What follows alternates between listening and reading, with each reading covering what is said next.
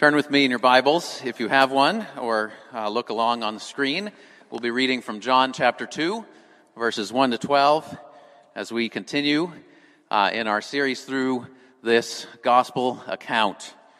John chapter 2, starting at verse 1. On the third day, there was a wedding at Cana in Galilee, and the mother of Jesus was there. Jesus also was invited to the wedding with his disciples. When the wine ran out, the mother of Jesus said to him, "They have no wine." And Jesus said to her, "Woman, what does this have to do with me? My hour has not yet come." His mother said to the servants, "Do whatever he tells you." Now there were 6 stone water jars there for the Jewish rites of purification, each holding 20 or 30 gallons. Jesus said to the servants, "Fill the jars with water." And they filled them up to the brim. And he said to them, "Now draw some out and take it to the master of the feast." So they took it. When the master of the feast tasted the water, now become wine, and did not know where it came from, though the servants who had drawn the water knew, the master of the feast called the bridegroom and said to him, "Everyone serves the good wine first, and when people have drunk freely, then the poor wine. But you have kept the good wine until now." This, the first of his signs, Jesus did at Cana in Galilee and manifested his glory, and his disciples believed in him. After this, he went down to Capernaum with his mother and his brothers and his disciples, and they stayed there for a few days. Things fall apart. The center cannot hold. Mere anarchy is loosed upon the world. The blood-dimmed tide is loosed, and everywhere the ceremony of innocence is drowned. The best lack all conviction, while the worst are full of passionate intensity. Now, if you've never heard those words before, you might think somebody wrote them at some point in the past year to describe something that happened. But actually, these words were written 100 years ago in 1919 by the Irish poet W.B. Yeats. He was writing in the aftermath of the First World War that had left 20 million dead and 21 million wounded. He was writing as political tensions were high in his own country, leading to the Irish War for Independence.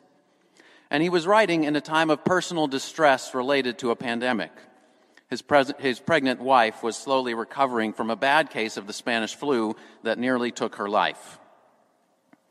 But over the last century, Yeats's words have resonated with many people. They've been quoted or alluded to in books, songs, essays, novels, poems, movies.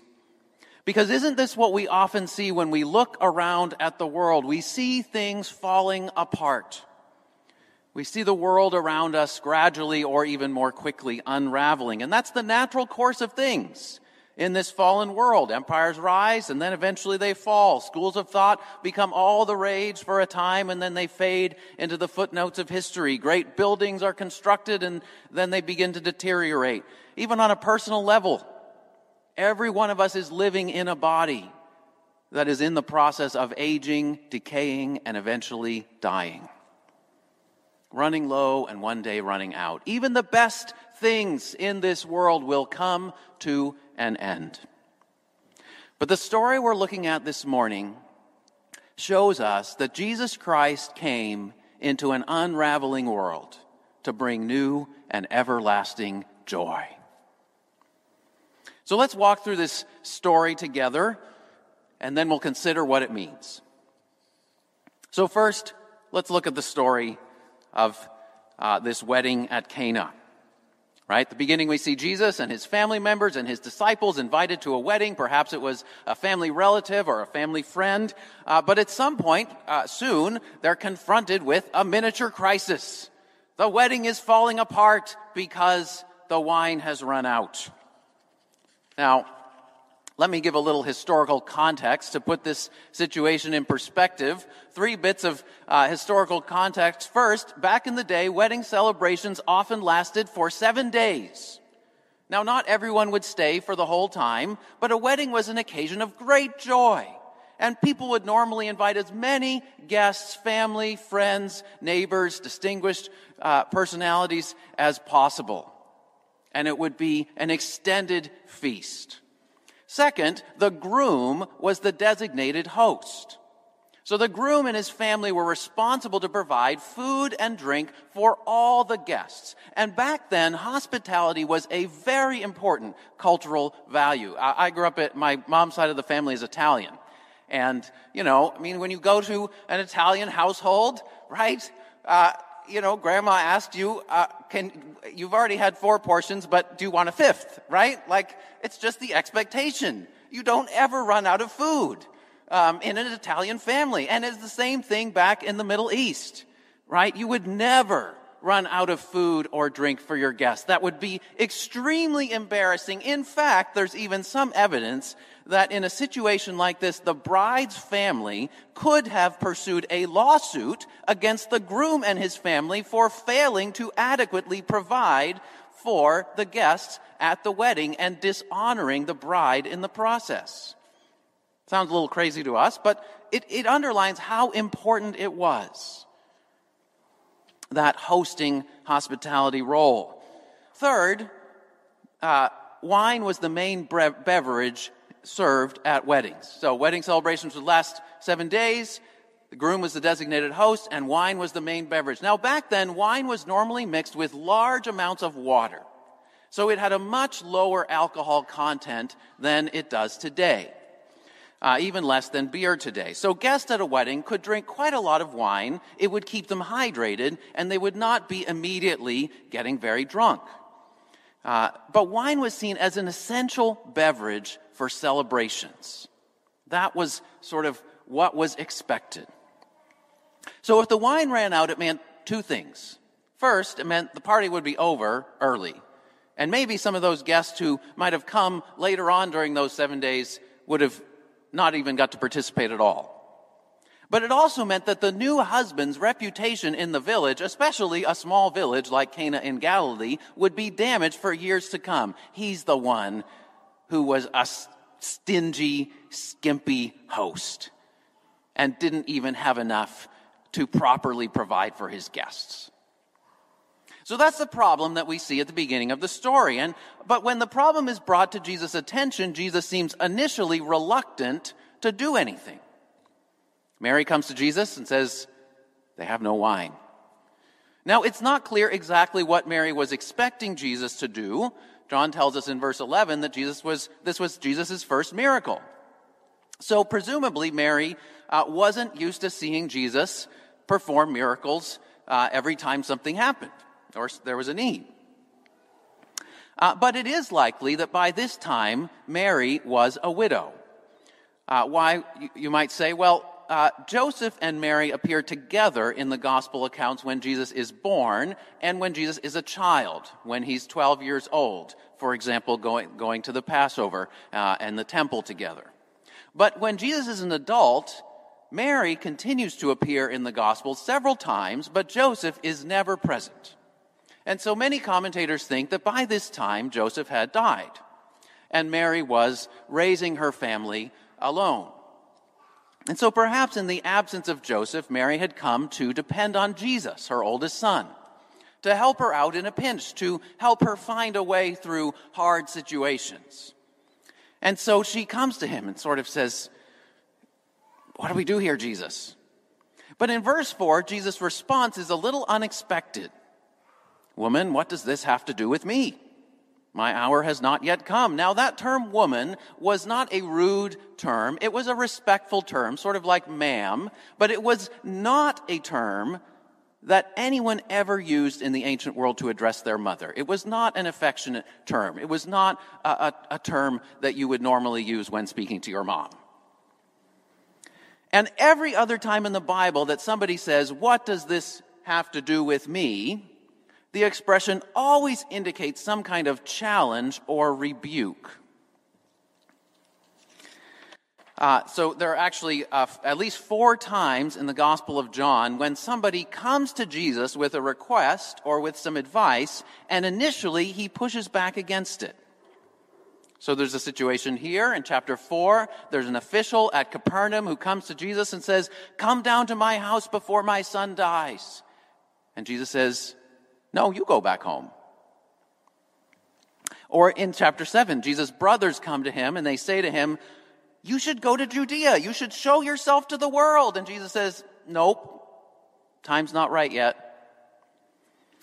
And in chapter 11, Mary and Martha send word to Jesus, "Come, Lazarus is sick.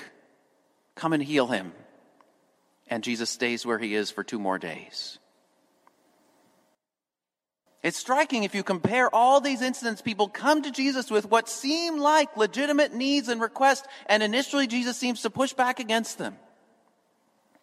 And often we think, if I'm in a pinch and I'm turning to Jesus for help, and if my request is reasonable, he should come right away and fix my situation. And we might think that of all people that could ask him for help, at least Jesus would do so for his mom.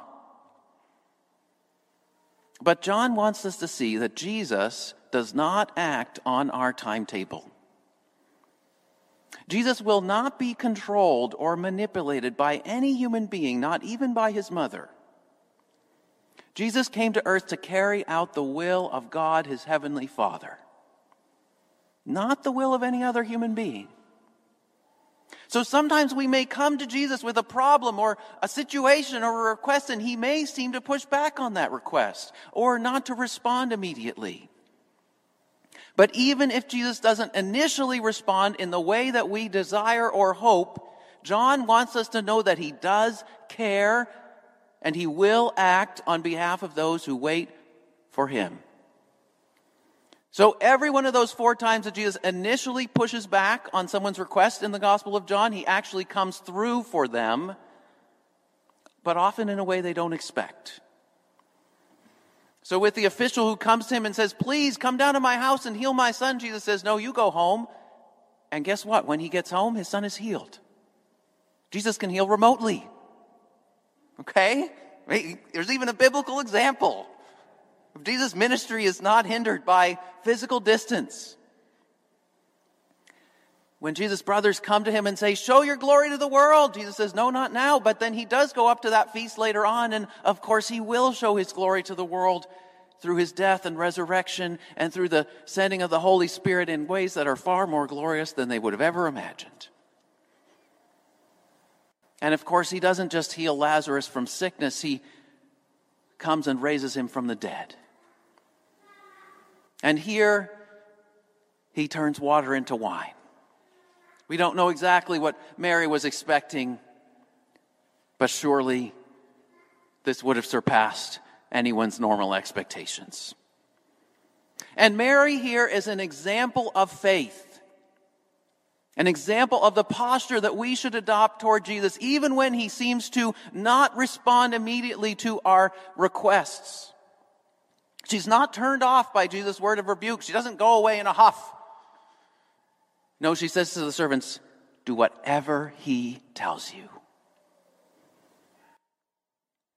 Now, Jesus didn't tell Mary in advance what he was going to do or how he was going to handle the situation, but she says, "Just do whatever he says.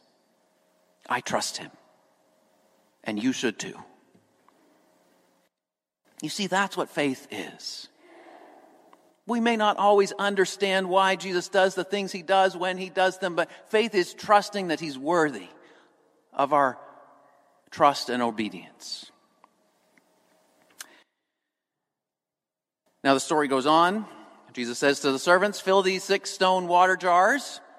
And of course, like Mary, the servants probably are like, "What? What exactly? Why? What are you going to do? How does this relate? You know, you're not taking up a collection and going out to the store. You're telling us to fill these huge water jars?" But no, they just go ahead and do it. Right? They don't stop and say, "Well, I'm not going to do it unless you tell me why you're telling me to do this." No, they just go ahead and do it. And then Jesus says, draw some water and take it to the master of the feast. Now, the master of the feast was the head waiter. So the master of the feast would have been the person responsible for seeing for all the food and drink and for all the sort of catering associated with the wedding. And the master of the feast would have been in charge of supervising the rest of the servants. So the servants go to their boss and say, here's this water that Jesus told us to bring to you.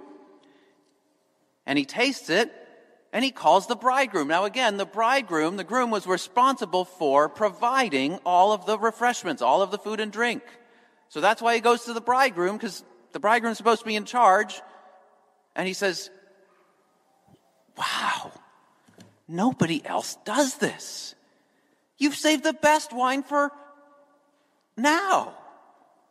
Usually the quality just goes down and down and down over time, as people have been around for longer and longer. You've saved the best for last. And that's the climax of the story. You have kept the good wine until now. The end of verse 10. So that's how the story goes. Now let's consider what it means. And John tells us what it means in verse 11, because he says, Jesus manifested his glory by doing this. How did Jesus manifest his glory? Well, at one level, Jesus manifested his glory very quietly and behind the scenes in this story. All right, verse 9 says, the master of the feast, the head waiter, didn't know where the wine had come from, even though he thought that the groom deserved the credit for it. And aside from the servants and Jesus' mother and his own disciples, it's not clear who else at the wedding even knew exactly what had happened.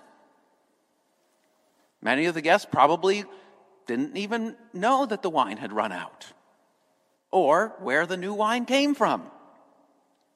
You see, sometimes in the Gospels, Jesus acts quietly and behind the scenes, discreetly, without making a public show of what he's doing. And sometimes he even tells people, don't make a big deal of this right now, right yet. Here, Jesus makes up and fills in for the deficiencies of this unknown bridegroom. And he enables the party to go on for a few more days. He enables the groom's honor in the village to be preserved for a few more years. And you know, the Bible says that Jesus Christ, in union with God the Father and God the Holy Spirit, continues to sustain this fallen world by his common grace, working behind the scenes discreetly and quietly in ways that most of us never even notice or know about, to hold together this world that otherwise would have fallen apart a long time ago. Long ago, Augustine, the church father, said, we look at this miracle and we think it's amazing. Jesus turned water into wine. But Augustine says, look around at the world. God does the same thing each year. The clouds pour forth water, which sinks into the soil, which makes the grapevines grow, which human beings make into grape juice and wine. He says we've just gotten so used to that process that we don't marvel at it anymore. But Augustine wrote, who is there that considers the works of God whereby this whole world is governed and regulated, who is not amazed and overwhelmed? When we look at how our human bodies function, even if you study how, when you get a cut, how your blood clots, and yet doesn't completely clot all of the blood in your whole system, and then how your skin repairs itself. It's an amazing process. It's quite complicated, and almost none of us, except maybe the med students here, really think about that and really give attention to that. But it's something we depend on every day. Otherwise, every time you get a little cut, you'd bleed your entire blood out and you'd be dead. But there's all kinds of things that are amazing that God does to sustain this broken and fallen world on a day-to-day basis. There's all kinds of things that God does behind the scenes in our own lives to preserve us from troubles that we don't even realize, that we might otherwise be brought down by. Now, while that's important, that's not all that John wants us to see. This is the main point of this story is not how Jesus works behind the scenes to sustain the world by his common grace. No, John says this is the first of Jesus' signs. And if you think about what is a sign?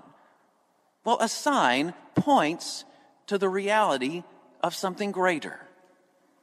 And this is the word that John uses most frequently to describe Jesus' miracles.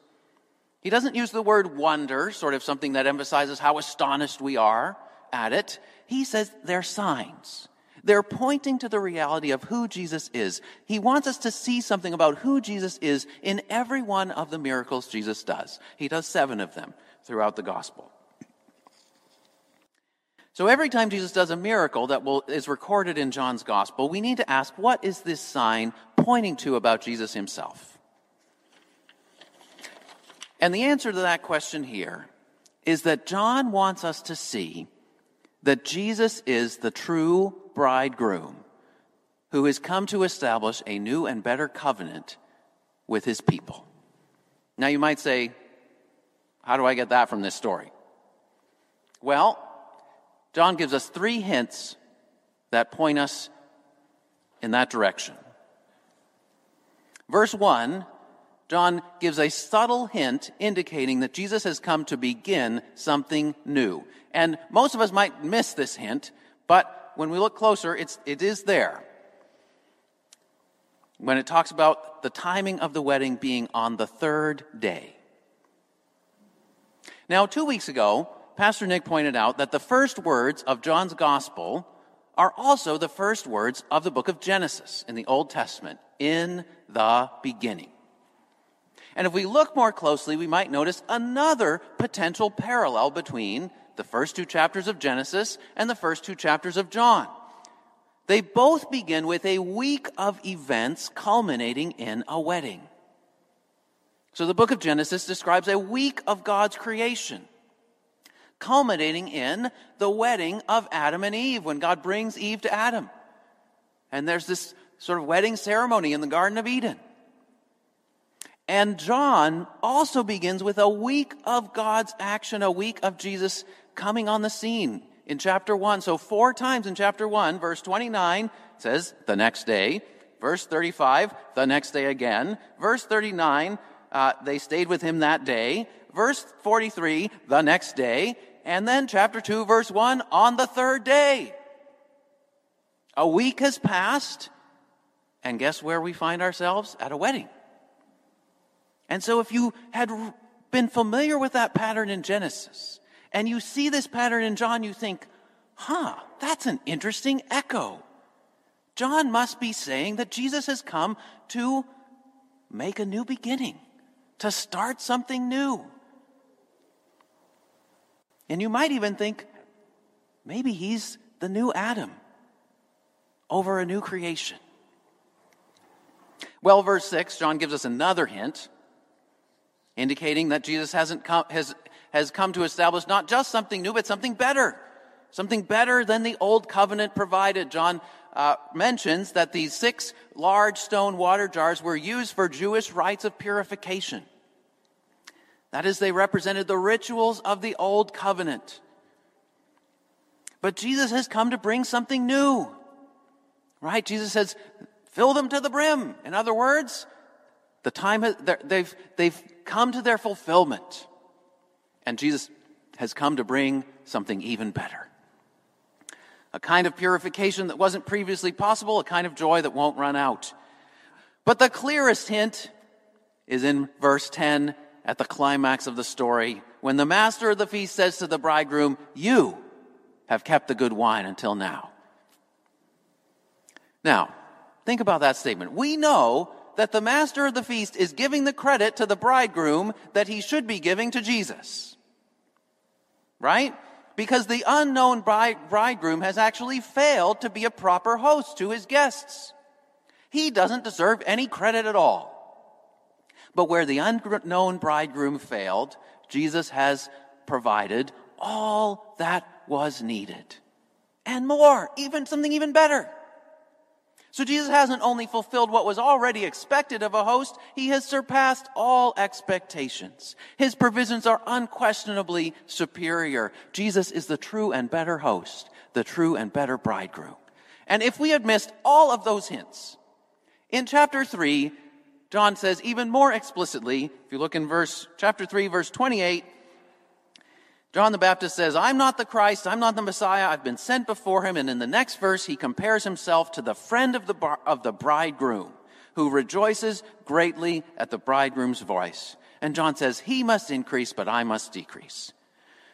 So John the Baptist points to Jesus and says, the long-awaited bridegroom has finally arrived. So that's what John wants us to see in this story about Jesus. That's what this sign is pointing to about Jesus, that he's the true and better host, the true and better bridegroom who has come for his people. You see, throughout the Old Testament, the prophets had spoken of a future day when the Messiah would come and when feasting would abound. We heard one of those prophecies read earlier to us from Amos.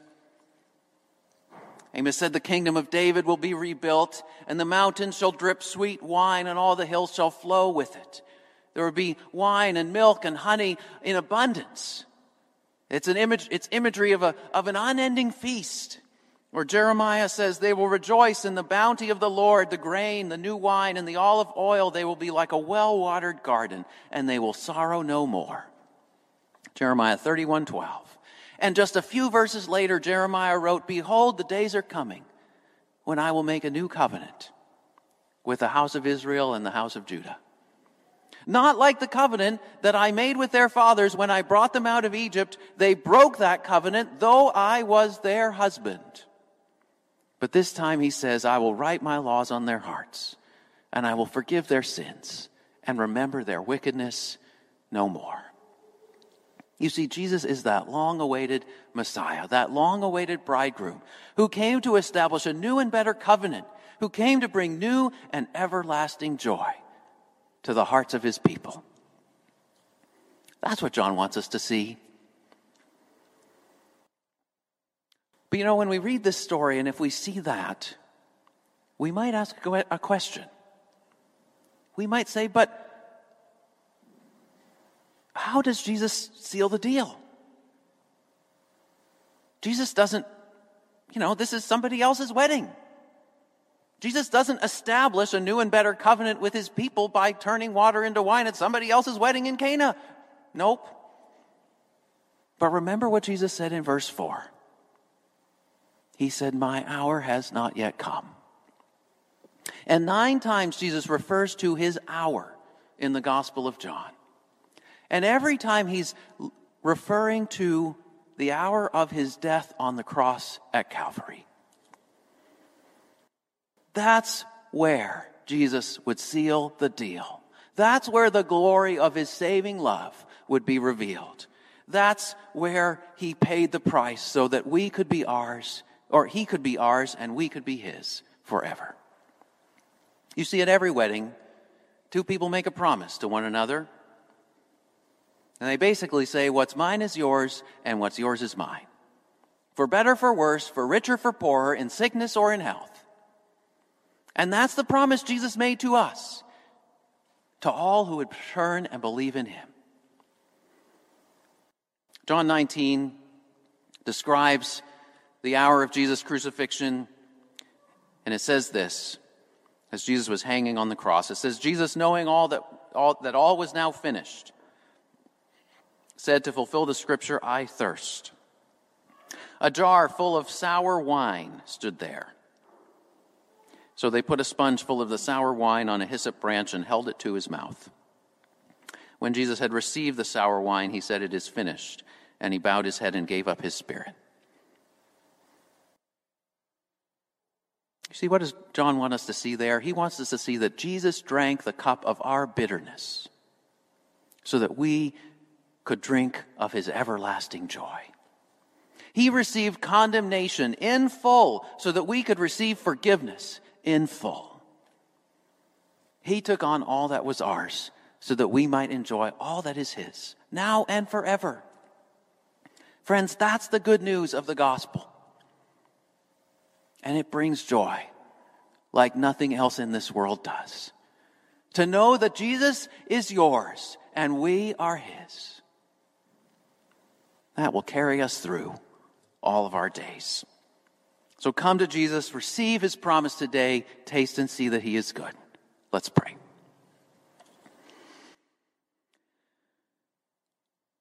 Father, thank you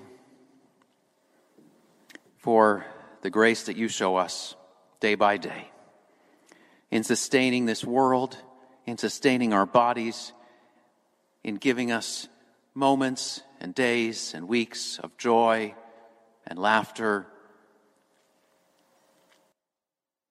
Thank you for all the ways that you keep this world from immediately falling apart, as it would do without you. But Lord, thank you not only for that. Thank you for sending Jesus to unite us to yourself, to bring us new and everlasting joy, to renew us and heal us from the inside out. Lord, we pray that you would grant us today the joy of knowing that we are yours and you are ours forever.